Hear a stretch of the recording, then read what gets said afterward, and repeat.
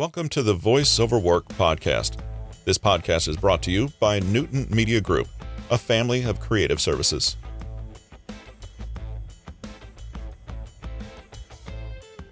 Today is Friday, January 21st. On the podcast today, we introduce another new book that is now available on audible.com. The Independent Thinker, written by Patrick King, narrated by Russell Newton. What does it really mean to be an independent thinker?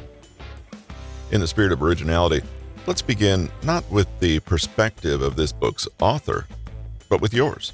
When you opened this book, you had a few expectations about what you'd find inside, as well as some idea of why you were reading such a book. These expectations may be unconscious, or you may be more aware of them, but whatever they are an excellent starting point for the themes and ideas we'll be exploring in the chapters that follow. The levels of mastering independent thought.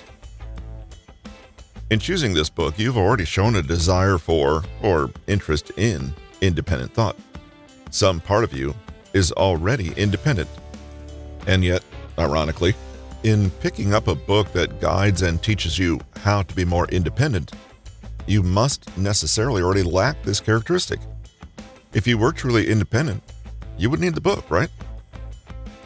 Take a moment to imagine, in your mind's eye, everything you associate with an independent thinker.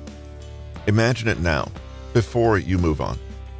Imagine what it looks like, sounds like, and how you envision you'll be once you are a more critical thinker, a more authentic individual and self-governing agent, able to live in the integrity of their ideals instead of other people's.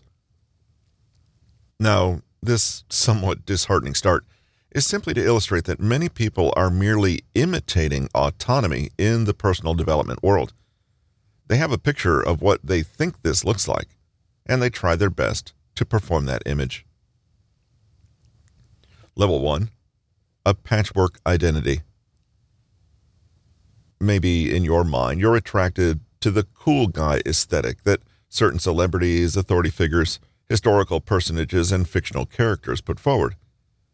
Maybe you like the attitude of the rebel who's confident, a little arrogant, and so appealing. Maybe, without realizing it, you mimic the mannerisms, beliefs, thoughts, and speech patterns of people you admire. Or maybe you buy into certain shared cultural ideals of what intelligent, independent, enterprising, or creative people ought to look like. Teenagers are masters at mimicry and creating patchwork identities from bits and pieces they find in their world. It's as though you show up to the great identity marketplace being a blank slate yourself, and pick and choose the costume and role you like best.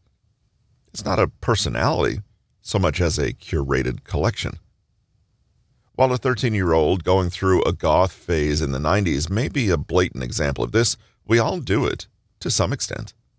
We even do this when we're explicitly trying not to do it, i.e., I want to be a truly unique individual. Now, let's Google some other people who are doing that and see how it's done. This is the first level on the path of independent thinking.